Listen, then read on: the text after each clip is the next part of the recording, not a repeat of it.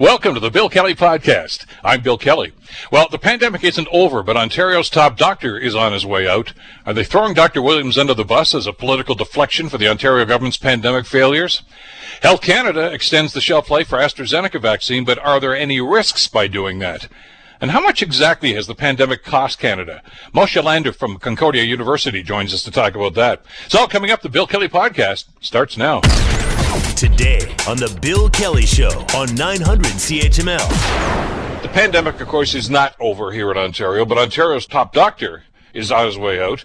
Dr. David Williams agreed last fall, of course, to push back his retirement, but he's going to be leaving the post now at the end of June, and the Ford government already has somebody else lined up to take his place. Global's Tina Trajani has the details. Dr. Kieran Moore has been working as the medical officer of health for the Kingston area for the last few years and will shadow the outgoing Dr. David Williams in the coming days to ensure a smooth transition. Dr. Isaac Bogosh, who sits on the province's advisory table, says Moore has an impressive record. They've only had 3 deaths in that entire region related to COVID-19. And really, that's a testament to his leadership. Premier Doug Ford has long praised Dr. Williams' leadership during the pandemic, but critics have taken aim not only at his communication style, but his ability to stand up to Ford. In a statement out last night, Williams says it's been an honour to serve the people of Ontario and to guide public health during the worst public health crisis of our generation. He also threw his full support behind Dr. Moore as his replacement and says he's confident he will do an outstanding job. Tina Trajani, Global News. So, what are the ramifications of this? Let's bring Richard Brennan into the conversation. Richard, of course, former journalist with the Toronto Star who covered Queen's Park and, of course, Parliament Hill for many, many years. Badger, welcome back to the program. Good to have you with us today. Oh, good, Bill. How are you? Good. I guess the first reaction I had, and I think a lot of other people I've been talking to over the last few hours about this anyway, is what took him so long? Well, yeah, I've got a few theories on this. Okay. Yes. First of all, this is, getting rid of him is like the political version of Etch-a-Sketch. You got a picture of, Dr. Williams there, and you shake it up, and hopefully he's gone, and all the problems therewith. I think, I believe why they kept Dr. Williams on, and I don't want to throw, too much at him, but the point is that I think they kept him on because he was malleable. Mm-hmm. And that was certainly addressed in a report that was done by the Auditor General that pointed out with some of the shortcomings of Dr. Williams. But again, we'll never know, Bill, how many times he made a recommendation they said no. We'll never know that. Well, the other element to this, too, is maybe to answer my own question about what took so long, the public opinion polls are reflecting that obviously an awful lot of people in the province of Ontario right now don't have a whole lot of faith in the government. And when that happens, as you know, all the years you've been covering politics, somebody's got to be the fall guy. Yep. And the Premier's not going to get up there and say, you know what, this is not, I know he said the buck stops with me, but he's not going to say, you know what, I'm going to resign. This is terrible. I just didn't think I was up to the job.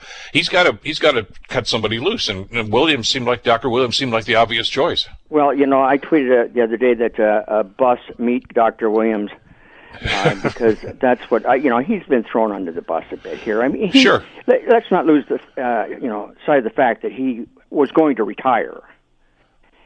So this is not unexpected entirely, but I just think this is so advantageous for the government right now to get rid of him, and hopefully people will believe it. All the baggage has gone with him. Well, I'm afraid that we know better than that. There's still problems that have to be tackled, and there's still going to be an inquest into how the government has handled this whole thing. So, but for now, they'll get they're getting rid of Dr. Williams and replacing him with Dr. Kieran Moore, who from all reports is a very competent person and is well spoken in that. So let's hope he does. Let's hope he does well and keeps the public informed. But again, it's not them that makes the final decision. It's the government. When I mentioned that in my commentary at 8:10 this morning, I said ultimately, I mean, the Premier's words ring true. I mean, he's the guy. He makes all the decisions on this. I mean, he can get advice 6 different ways from 16 different people, but ultimately it's his choice to do this, to close the schools, to lock down, whatever the case might be. And we don't as we found out a few weeks ago, it's very difficult for us to even ascertain what kind of advice he is getting, and who he's listening to at any given time. As you well know, you and I have been talking about this since the beginning of the pandemic. There have been all sorts of calls for Dr. Williams to be replaced at some point, and the Premier did address that, if you recall, a month or two ago, when he says, "I don't believe in changing a dance partner in the middle of a dance, especially when he's an incredible dancer like Dr. Williams." I guess Dr. Williams has lost a few steps then, because clearly he's changing dance partners now. Well, I guess it's frustrating for people to see what's happened or what hasn't happened, and we're all left with the same questions you referred to in your earlier entry, and that was, if the government makes a decision, the point is we'll never find out what happened behind the curtain. You can't FOI, freedom of information. You can't, on advice to the cabinet, because you can't get it. And so we're just really have to take the government's word for it. And I'm not suggesting that everything the government says is a load of baloney. It's not true. And we expect the government, we expect the Premier to make the final call. That's his or her job in this case. But, boy, it would be nice to know what kind of information he was making that call on, wouldn't it? Well, and we saw some evidence of that, I guess, earlier this year. Lockdown or no lockdown. And of course, the Premier decided not to initially.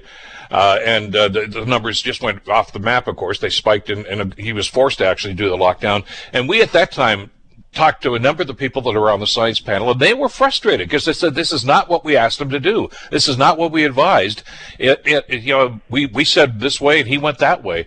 And a number of them, actually, even Dr. Juni, who we're going to talk to in just a few minutes here, the director of that panel, was at one point considering resigning, under the assumption, look, no sense in me giving advice here if nobody's going to follow it and listen to me.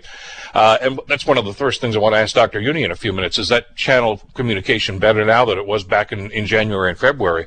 But there seemed to be a major disconnect between what the government was doing and what these experts were telling him. And Dr. Williams, of course, he's the chief medical officer and is until the end of this month. I would have been a lot more comfortable had he stood up and said, I disagree with the Premier. This is not what we should be doing. But you're right, to your point about him being malleable, he just seemed to agree with almost everything the Premier said. And it just seemed to me insincere.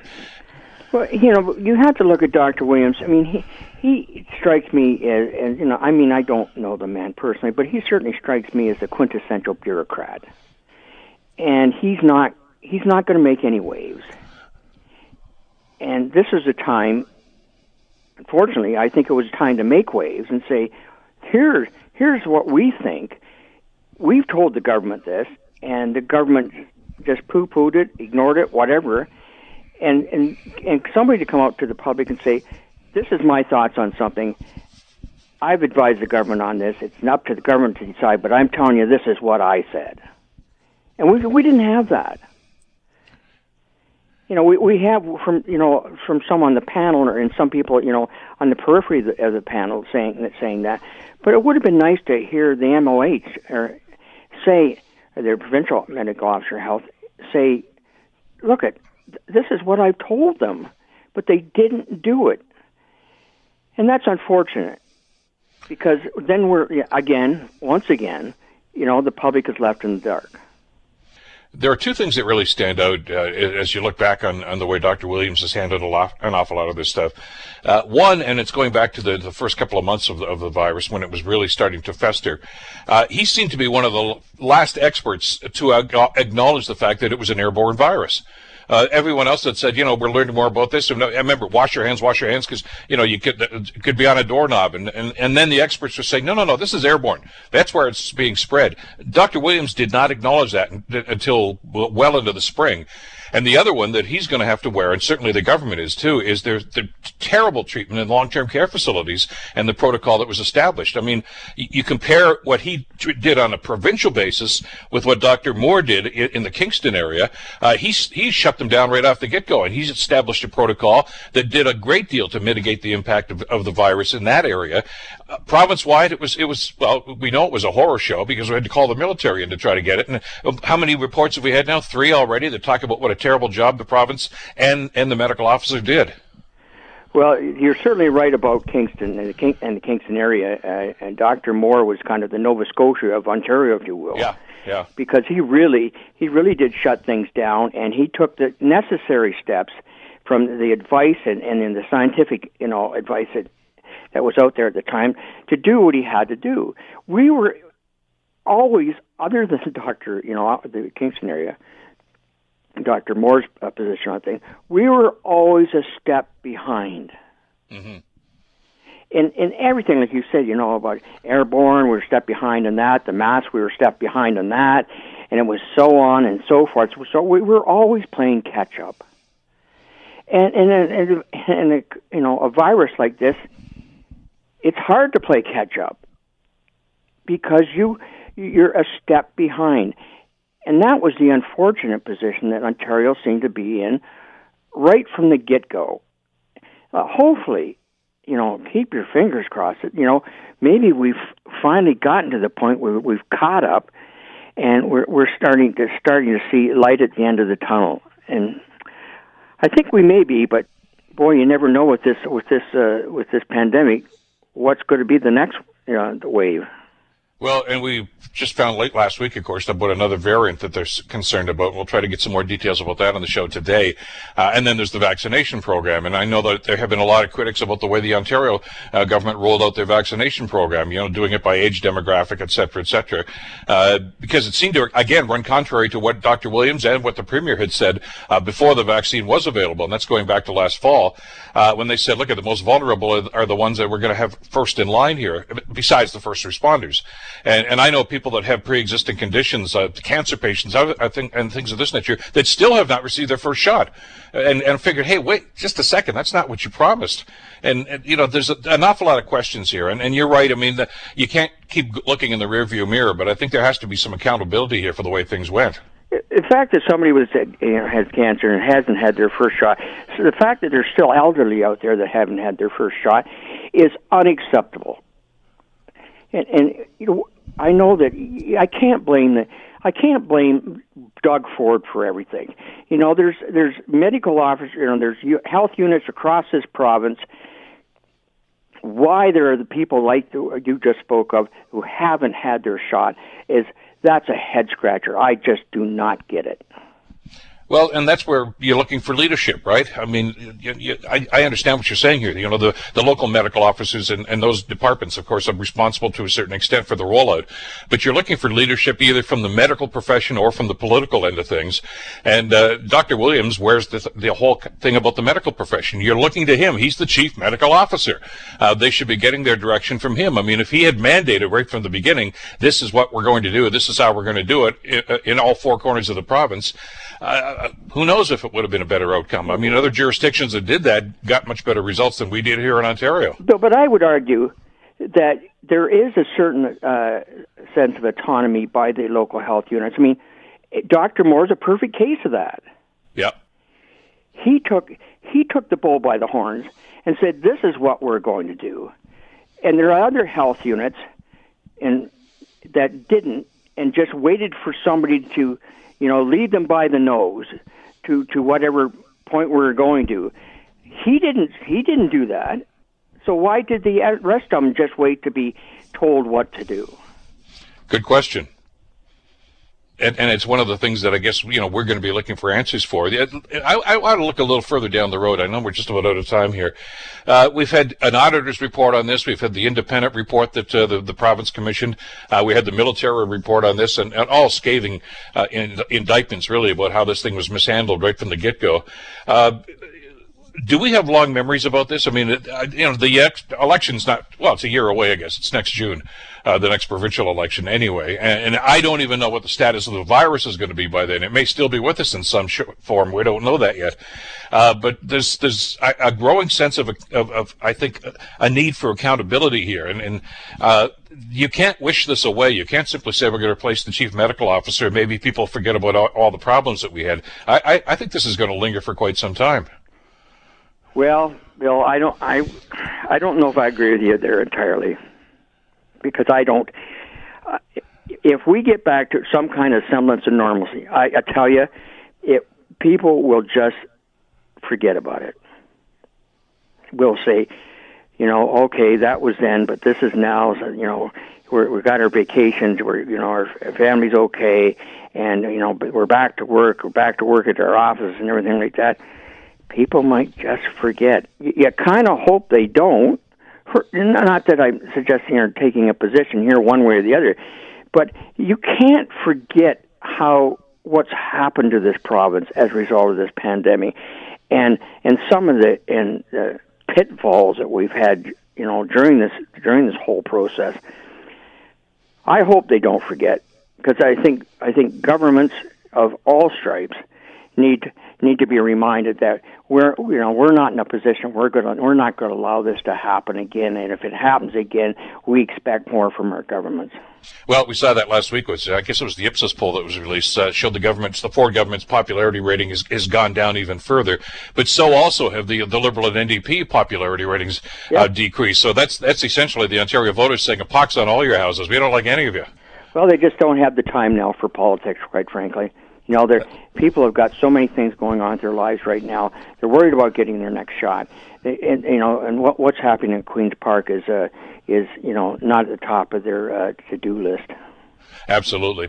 As always, Badger, thanks so much for the time today. Stay well, and we'll talk again soon. Okay, you too, Bill. Thanks. Bye-bye. Take care. Richard Brennan, of course, giving his perspective on what's going on with the appointment now of a new medical officer of health for the province of Ontario.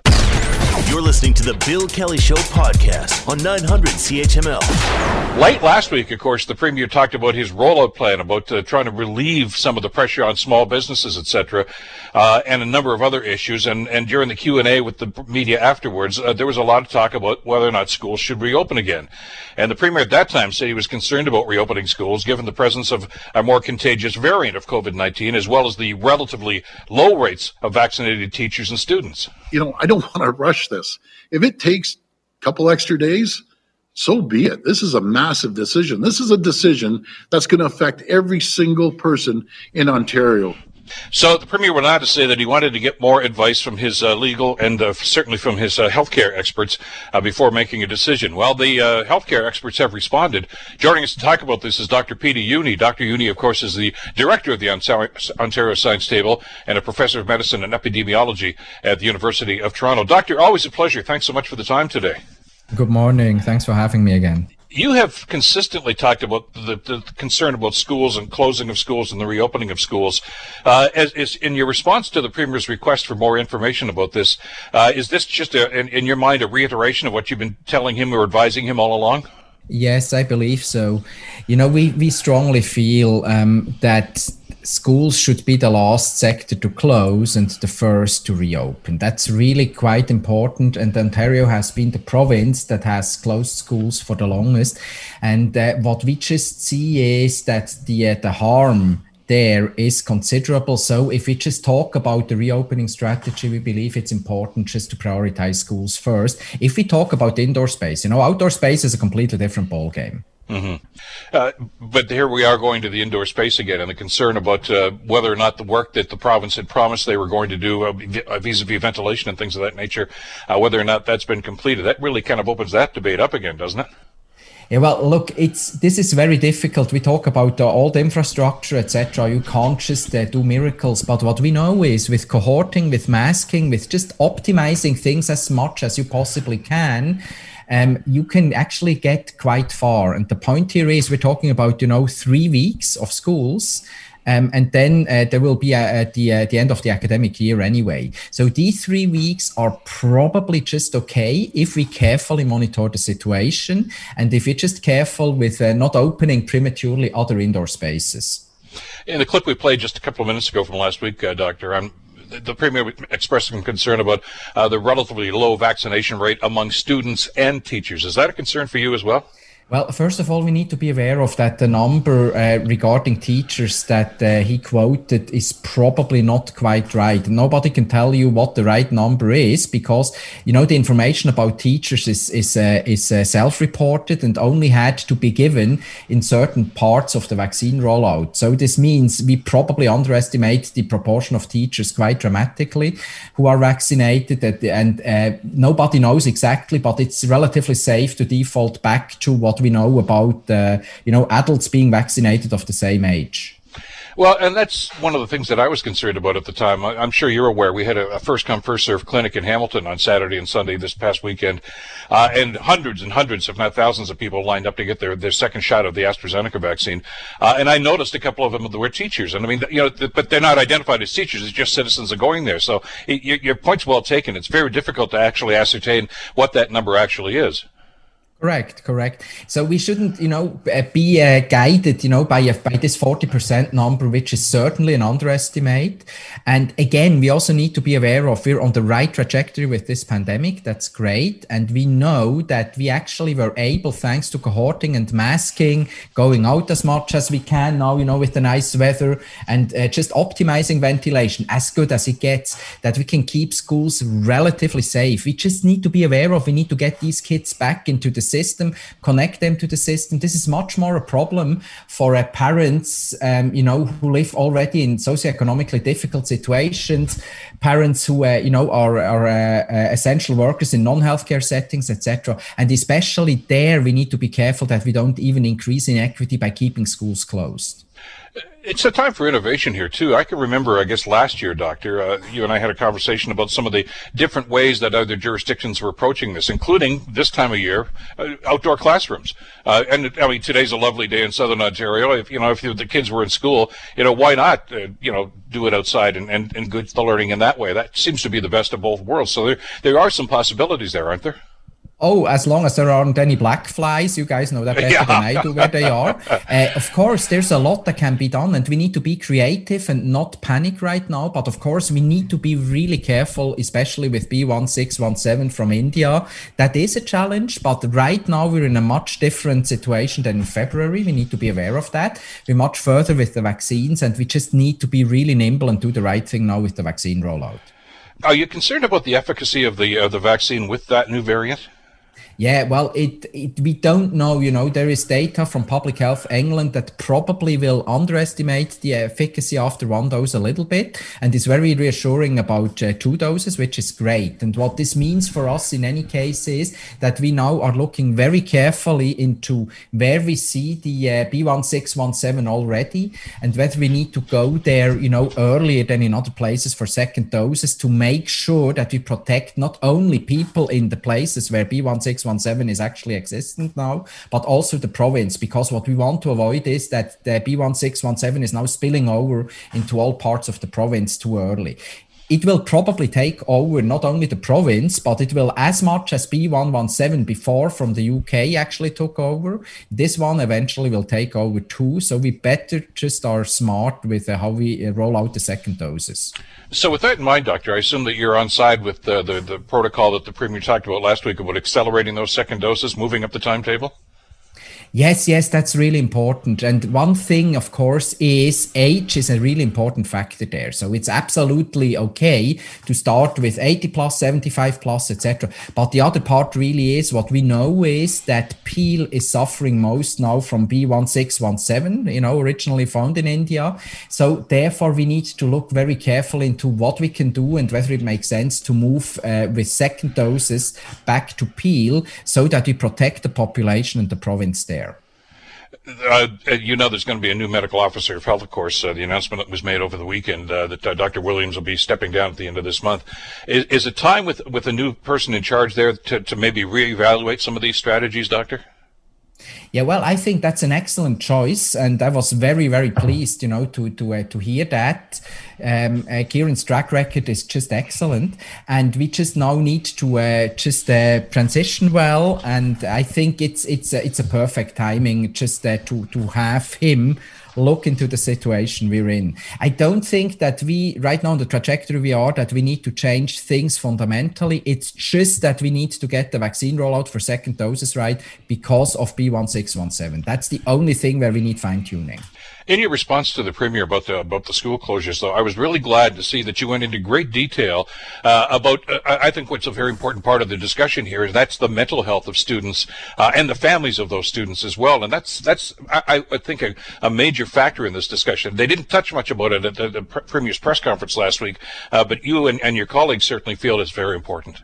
Yes, indeed. What we probably see in our data is just the tip of the iceberg. And that's the challenge here. Nobody knows exactly how bad the situation is. We hear a lot, just of episodic evidence, but the data just show us there's a real problem there. We see it especially with eating disorders, but not only. And we really need to address that. We need to connect these kids to the system. And especially, with families who are more vulnerable, etc. We just need to look into that, and just keeping schools closed and potentially, having other priorities for reopening of indoor spaces would just be the wrong thing to do right now.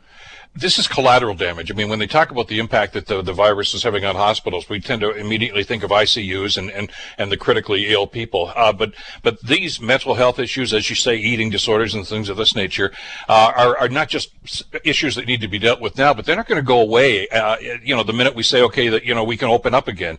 Are you concerned about that and the lasting impact that this scenario is going to have?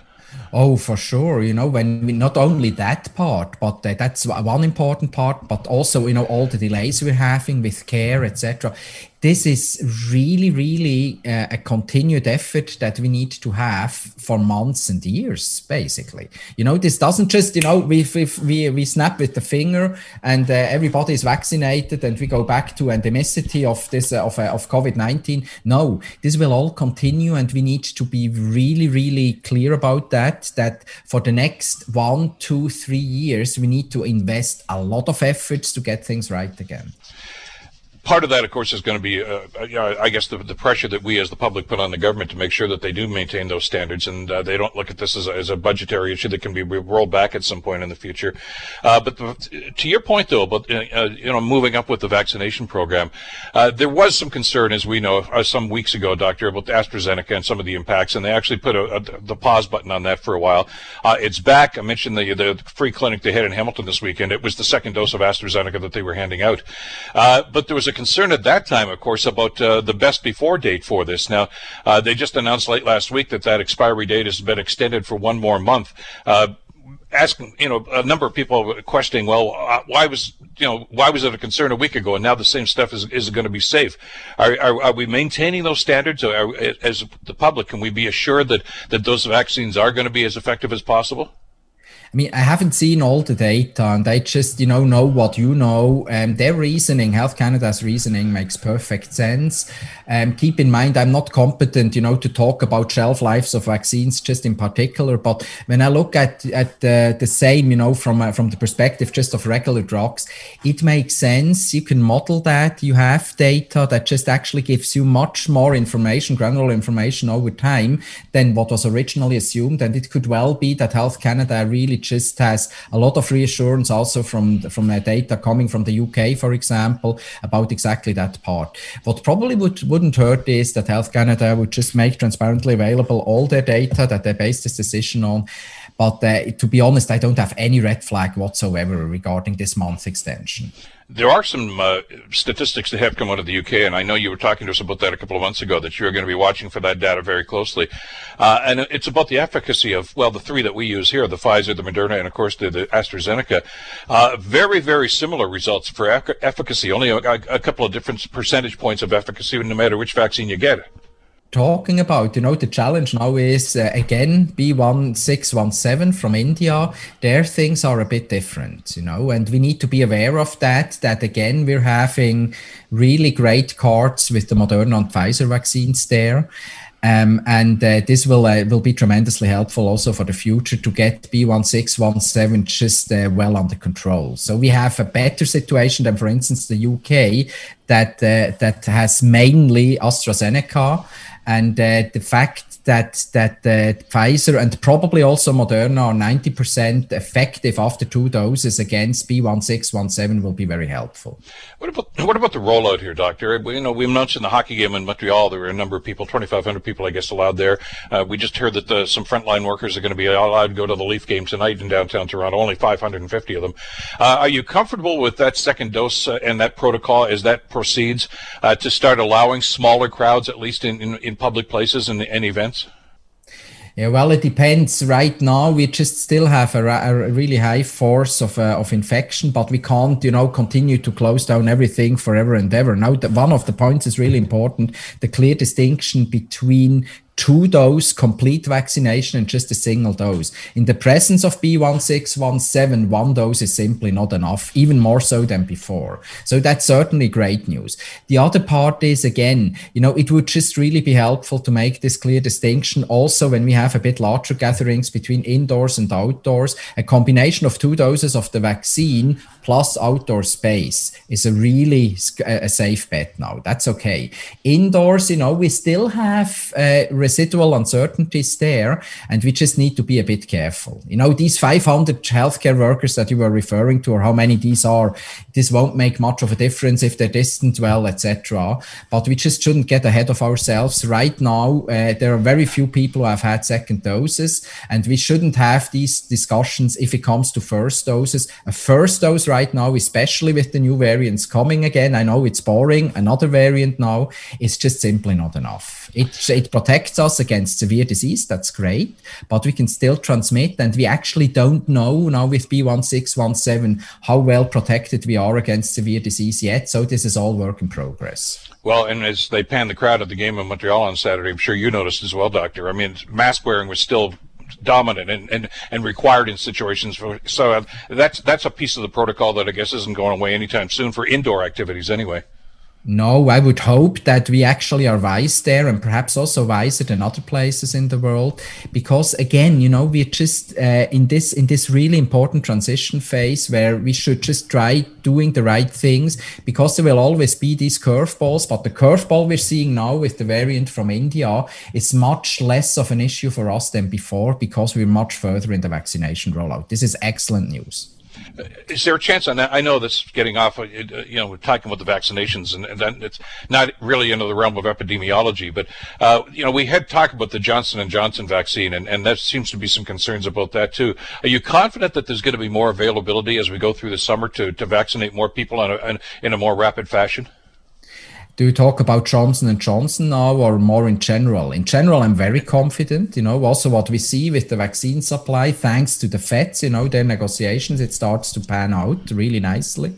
And right now, I would really bet more personally on AstraZeneca and Moderna. That's the way to go right now in the situation we're in. I right now lack data. I'm not sure whether there's anything out there about the Johnson & Johnson vaccine regarding its effectiveness against B1617 from India. So that's an important consideration too. We will find out about that later. But I would bet now just on Moderna and Pfizer. Well, the two that you just mentioned are tried and tested, I guess, and there's a comfort level with that, isn't there? And they're also, really not only very effective, but they're also really safe. This all really helps. It's not that the AstraZeneca is not safe. We know that it is, but it has this glitch that the Johnson & Johnson might share or will share to a certain extent about these rare but serious thrombotic events. But again, it's really important to emphasize, here also on the radio, that after the second dose, the risk of these thrombotic events is lower than after the first dose. Right now, we assume it's about 5 to 10 times lower than after the first dose, which is important to realize too for AstraZeneca. It is absolutely reassuring. Doctor, always a pleasure and always insightful to get your comments on this. Thanks so much for the time today. Thanks for having me. Take care. That's Dr. Peter Juni, of course, the director of the Ontario Science Table and professor of medicine and epidemiology at the U of T. You're listening to the Bill Kelly Show podcast on 900 CHML. Just how much money have governments spent during this pandemic over the last 17 or 18 months? What kind of an impact is it having on the economy? You really get mixed messages looking at statistics and sometimes contradictory messages about some of these numbers as well. Trying to make some sense of it all. We're so pleased to welcome back to the program Moshe Lander, who is a senior economist and a lecturer at Concordia University. Moshe, thank you so much for the time. Good to have you with us again today. My pleasure. Let me ask you, as I'm looking at some of these over the weekend, some of these numbers, the numbers are staggering, of course, the amount of government spending on relief programs and things of this nature. The unemployment numbers are still very, very concerning, but there are an awful lot of people that are doing quite well all the way through this. How do you analyze this, and what do you see happening here? You're right. It's so hard to make sense of what's going on with the numbers, right? Because you have to work with a counterfactual, which is almost impossible to create, right? What would have happened if there hadn't been a pandemic, right? So would the housing market have collapsed? Would we have had a recession? Would Bitcoin have taken off the way it had, right? And so to try and figure out what government spending would have gone on during that time, and then try and say, okay, now what government spending did take place, you need to look at what's the marginal impact to really figure out what did the government spend on the pandemic. And that's really just a little bit of kind of belly button, navel-gazing guesswork that goes on. And so, the headline number that both of us saw over the weekend was that $1.5 billion a day. I mean, it's probably, let's say, in the ballpark, but I don't know that it's necessarily like that precise a number. When all this started, and we didn't at that time, of course, know how long this was going to be going on, probably still don't, I guess, to be fair about this, we were told at the time by the government, and the finance minister was Bill Morneau back in those days, that, yeah, this is unprecedented, we get that, but you know something, once this is over, things are just going to go back to normal and the economy will rebound and you're going to see lots of economic growth. Are we still that optimistic? I think so. I think that, there's a lot of damage that's going to be left in its wake, and I do think that it's going to take, say, a decade, if not maybe longer, to kind of fix the government finances and get things back to, say, where they were pre-pandemic. But, where we've talked about a lot of businesses that are lost, the fact is that those people still exist. The inventory and the buildings and the infrastructure still exist. And so it might take a little bit of reimagining, but the fact is that, restaurants should be able to bounce back. It's just they're not going to be able to recover that lost income from the down period. And there is, I guess, the variable here that we tend to forget sometimes. There may well be a bounce back, but money lost is money lost. You can't make that up, can you? Some things, yes, some things, no, right? Like, you can't make up for a lost haircut, right? So it's not like you're going to say, well, I wasn't able to have a haircut during the stay-at-home order, so I'm going to go have two this weekend, right? Those things can't be made back. But there are certain things like, say, where you would use your disposable income for, say, going out, nightlife and things like that, where you could say, hey, you know what, I've been cooped up for the last 18 months. Rather than just going out once every other week, I'm going to now go out once a week to kind of make up for lost time. So there are certain aspects that can bounce back almost completely where they can recoup that money. Just there's some industries, like I said, haircuts, things like that, where one-offs are one-offs and you can't do much about that. But there are some businesses that are doing quite well. I mean, you mentioned real estate a couple of minutes ago, and they're obviously just going crazy right now. Other industries seem to be doing well, or at least holding their own. Service industries, the restaurant business that you just talked about, travel, things of that nature.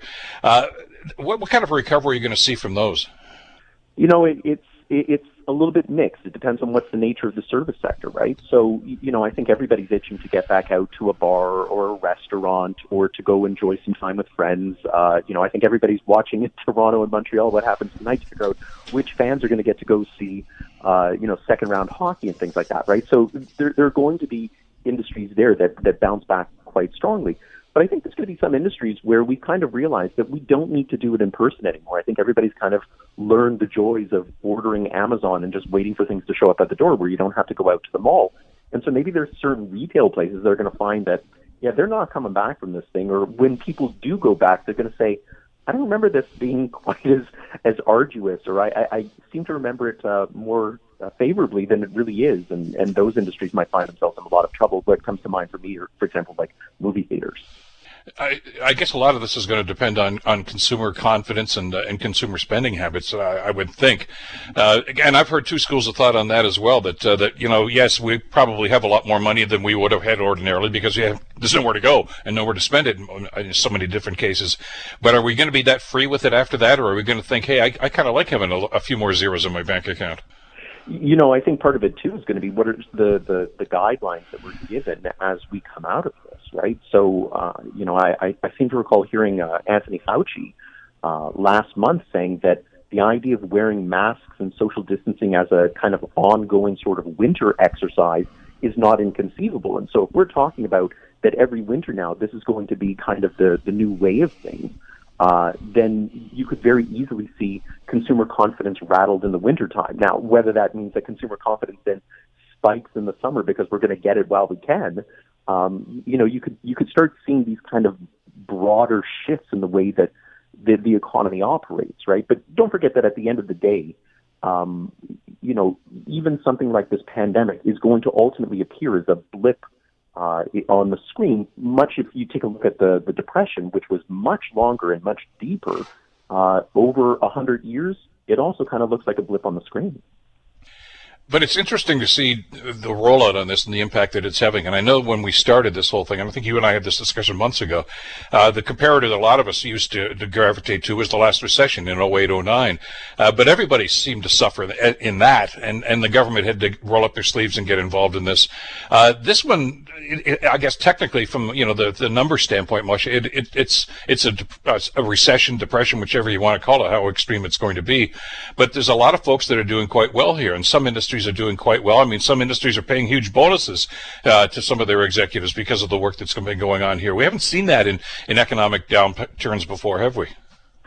Yes and no. I mean, there's always going to be winners and losers in anything that we do in life, right? And so I think that one of the things that gives us maybe a certain amount of comfort in a recession is that there's probably more losers than there are winners, or that the people who win maybe aren't already at the top of the income distribution or the wealth distribution, right? So I think what's maybe a little more disconcerting are, when we hear how much Jeff Bezos' wealth has gone up, or when, I was reading about Melinda and Bill Gates and their divorce, and that even once they split their wealth 50-50, Bill Gates is still better off now than he was at the beginning of the pandemic. That type of thing is shocking. And so those are the types of things that are probably going to make people mad. But if you hear that, hey, in a recession, somebody was able to fill in that gap in the economy and did well from it, I think people say, well, good for them. I think it's who are the winners, and we're kind of already viewing that they were the winners to begin with when times were good.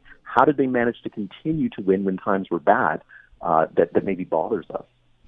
Let's talk about the employment numbers. And of course, they've spiked, and a lot of that is in the service industry that we talked about. Are those jobs going to come back? I mean, just because a restaurant opens its doors, or a bar for that matter, doesn't necessarily mean that they're going to jam the place every night, and doesn't necessarily mean that they're going to have to bring everybody back on staff initially anyway. Yeah, it's going to be a slow slog back, and part of it is going to be influenced in part by how fast does the government withdraw the support payments for businesses and for individuals, right? So you could imagine that if the government were to announce tomorrow that, okay, starting July 1st, everybody's cut off and figure it out yourselves, I think you're going to find that there's going to be a lot of people that maybe race back to work, even if it's at reduced wages, right? But if the government says, look, we're going to continue to play this out with some form of support going on into 2022, some people are at the margin are going to be incentivized to say, well, what's the rush? I may as well find the right job for me, or the right living conditions, or the right mix of in-person and at home that fits the lifestyle that I now want to have. So I think those numbers will bounce back eventually. It's just a matter of part government policy and part necessity is going to drive it. And again, the speed with which that happens, I guess, is going to be problematic. I know the story that I was reading over the weekend talked about long-term unemployment, which they define as something that's 27 weeks or longer, and the huge increase that's had. But is that going to be considered a blip again as we look back on this a few years from now? It will. But the thing is with long-term unemployment is that once you kind of reach that 27-week point, it's not like the cutoff line, but once you kind of reach there, your job prospects start to drop and rapidly, because the likely reason that you were unemployed to begin with was that you were lacking the necessary skills to keep up with the way that the economy was moving. Sitting on the sidelines in the absence of retraining or some sort of support program that's going to help you gain those skills is probably not going to make you more relevant 6 months later, right? And so I think what the government's going to have to start doing then is changing the way that they're providing these support programs to. We need to find who those long-term unemployed people are. We need to try and find a way to get them the necessary training to operate, say, in a world where the Amazon distribution centers are going to replace modern retail. and figure out how to make sure that people can move as quickly and seamlessly into those new industries. That's going to really help with that long-term unemployment number. In the absence of that, it could be something that, just remains for a really long time and never recovers. Moshe, what are we going to expect of government going forward? You talked about all the relief programs, and the feds have been pretty good about stepping up and even modifying some of these to try to accommodate some of the needs. But are we going to be relying on government and expecting government to spend more money? I mean, you talked about some of the deficit numbers, and we just mentioned the 08-09 recession. Of course, Stephen Harper was the prime minister at the time then. They had a relief package too, but it only amounted to about $63 billion over a couple of years, which must have killed him inside, because Stephen Harper, of course, was a fiscal conservative and believed in small government. I remember talking with Jim Flaherty, as finance minister at the time, and I said, this has got to really be bugging you guys to do this. But he says, yeah, but it's necessary. And I'm sure that was an interesting conversation between Flaherty and Harper at the time. You compare that, though, and it's small potatoes compared to what's going on these days. Is this the new normal now, that governments are going to be throwing money out the door like they have over the last 17 months? You know what? I don't necessarily think that's going to be the new normal, because mixed up in all of this is that constant reminder that there is an election coming up somewhere, sometime in the near future, right? And so I think that this is really going to be one of those things that, the media and the voters really need to hold politicians accountable for. What is your post-pandemic fiscal plan going to look like, right? And so, if a party wants to come out, those small government fiscal conservatives want to come out and say, yeah, well, we'll look to balance the budget in 5 years, that's maybe too aggressive or too optimistic. If this is going to be the new normal and expected generation of this, that's not optimistic enough. So I think that they're going to have to compete in that middle ground for how are we going to get out of this in, say, 10 to 15 years, and what are the various sorts of spending adjustment plans that they're going to do to try and, help people transition through this new normal, but at the same time, get us out of a mess that could take generations to pay off in terms of, higher taxes on our kids and things like that. So I don't know that this is the new normal. I think it's a matter of this will become the basis of the upcoming election. You're going to get an awful lot of angry voters, though, whichever government or whichever party says, okay, we're cutting you off now, because you kind of get used to that extra income, or that safety net, I guess, to a certain extent. And there's going to be a hue and cry, I would imagine, for that. But you're right, the plan has to be to get out of this, and you can't do it quickly. I mean, other governments have tried to do that and paid a price for it as well. But if you're talking about a 10 to 15-year cycle to try to get back into that, there's an economic cycle within that 10-year frame, isn't there, Rose? And there's going to be downturns, there are going to be upturns in the economy through that. That's really going to have an impact on whatever plan the government decides to go for. Absolutely. And so, what I'm reminded of is in the early 90s, the plan to kind of get us off of inflation. Anybody in the 1980s will recall the inflation rates that we had in Canada. While they weren't necessarily third world country sorts of numbers, they were, by Canadian numbers, kind of staggering to hear 20% inflation and 25% interest rates. But, we were fed a steady diet from the Bank of Canada of, look, we're going to bring this number down to X percent this year and Y percent the year after and Z percent the year after. And as they built up their credibility, it made it easier and easier to cycle down to this kind of low inflation world that an entire generation has gotten used to. So I think whatever government it is going to have to set plausible targets where they can get buy-in from people that, look, we're going to bring the deficit down from $300 billion to $200 billion. And when they can deliver on that, then people are going to be much more comforted that, hey, even if there is a recession, the fact is that the government has a plan.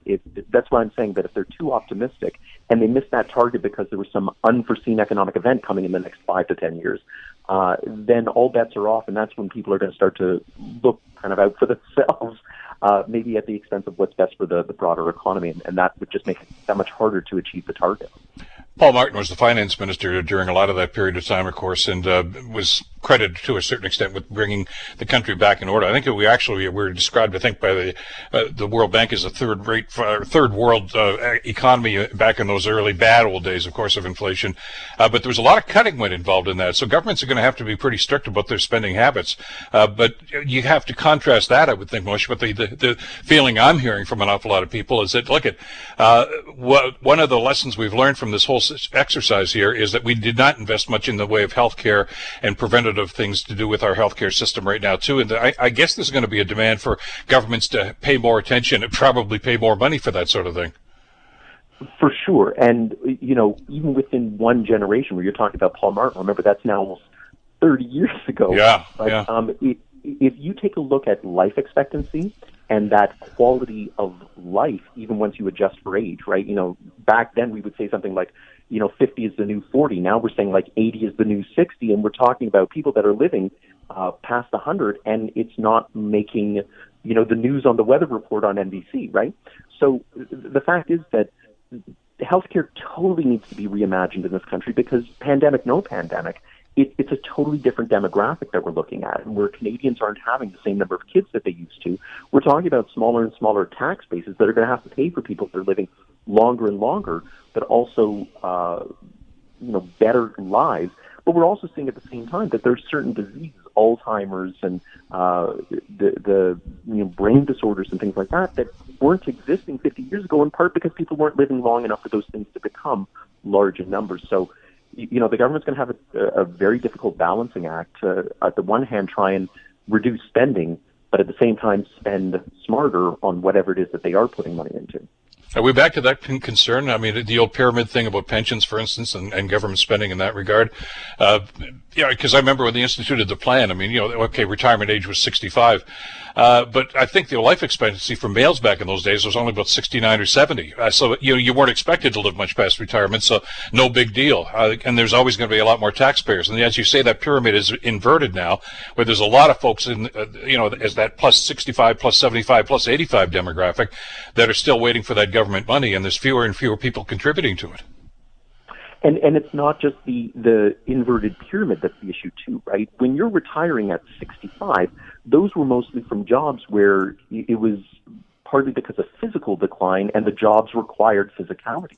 Mm-hmm. Now, when most of those jobs are service sector, when they're dealing with people, the brain isn't deteriorating at 65 in the way that the body might be deteriorating at 65. So the fact is that when you're pushing somebody out the door forcefully at 65, they're taking with them a wealth of knowledge and experience and connections and contacts and how to interact with people, and replacing them with some pimply-faced teenager who doesn't have that experience, right? So you're actually weakening the economy to a certain extent by pushing them out. And that's one of the reasons why millennials are complaining that they're having such a difficult time finding a job. It's that, where you used to have a brawny 19-year-old who could come in and replace that person in their 50s, now that person in the 50s is running rings around the 19-year-old because they have a wealth of experience of how to operate within a service sector. And so I think that we're going to see things like the retirement age change or slowly phased back into the 70s or even eliminated entirely. But remember there, too, while it's good for the economy, it's one of those things that, hey, if you're a few months from retirement and now you're told that the goal line has been moved on you,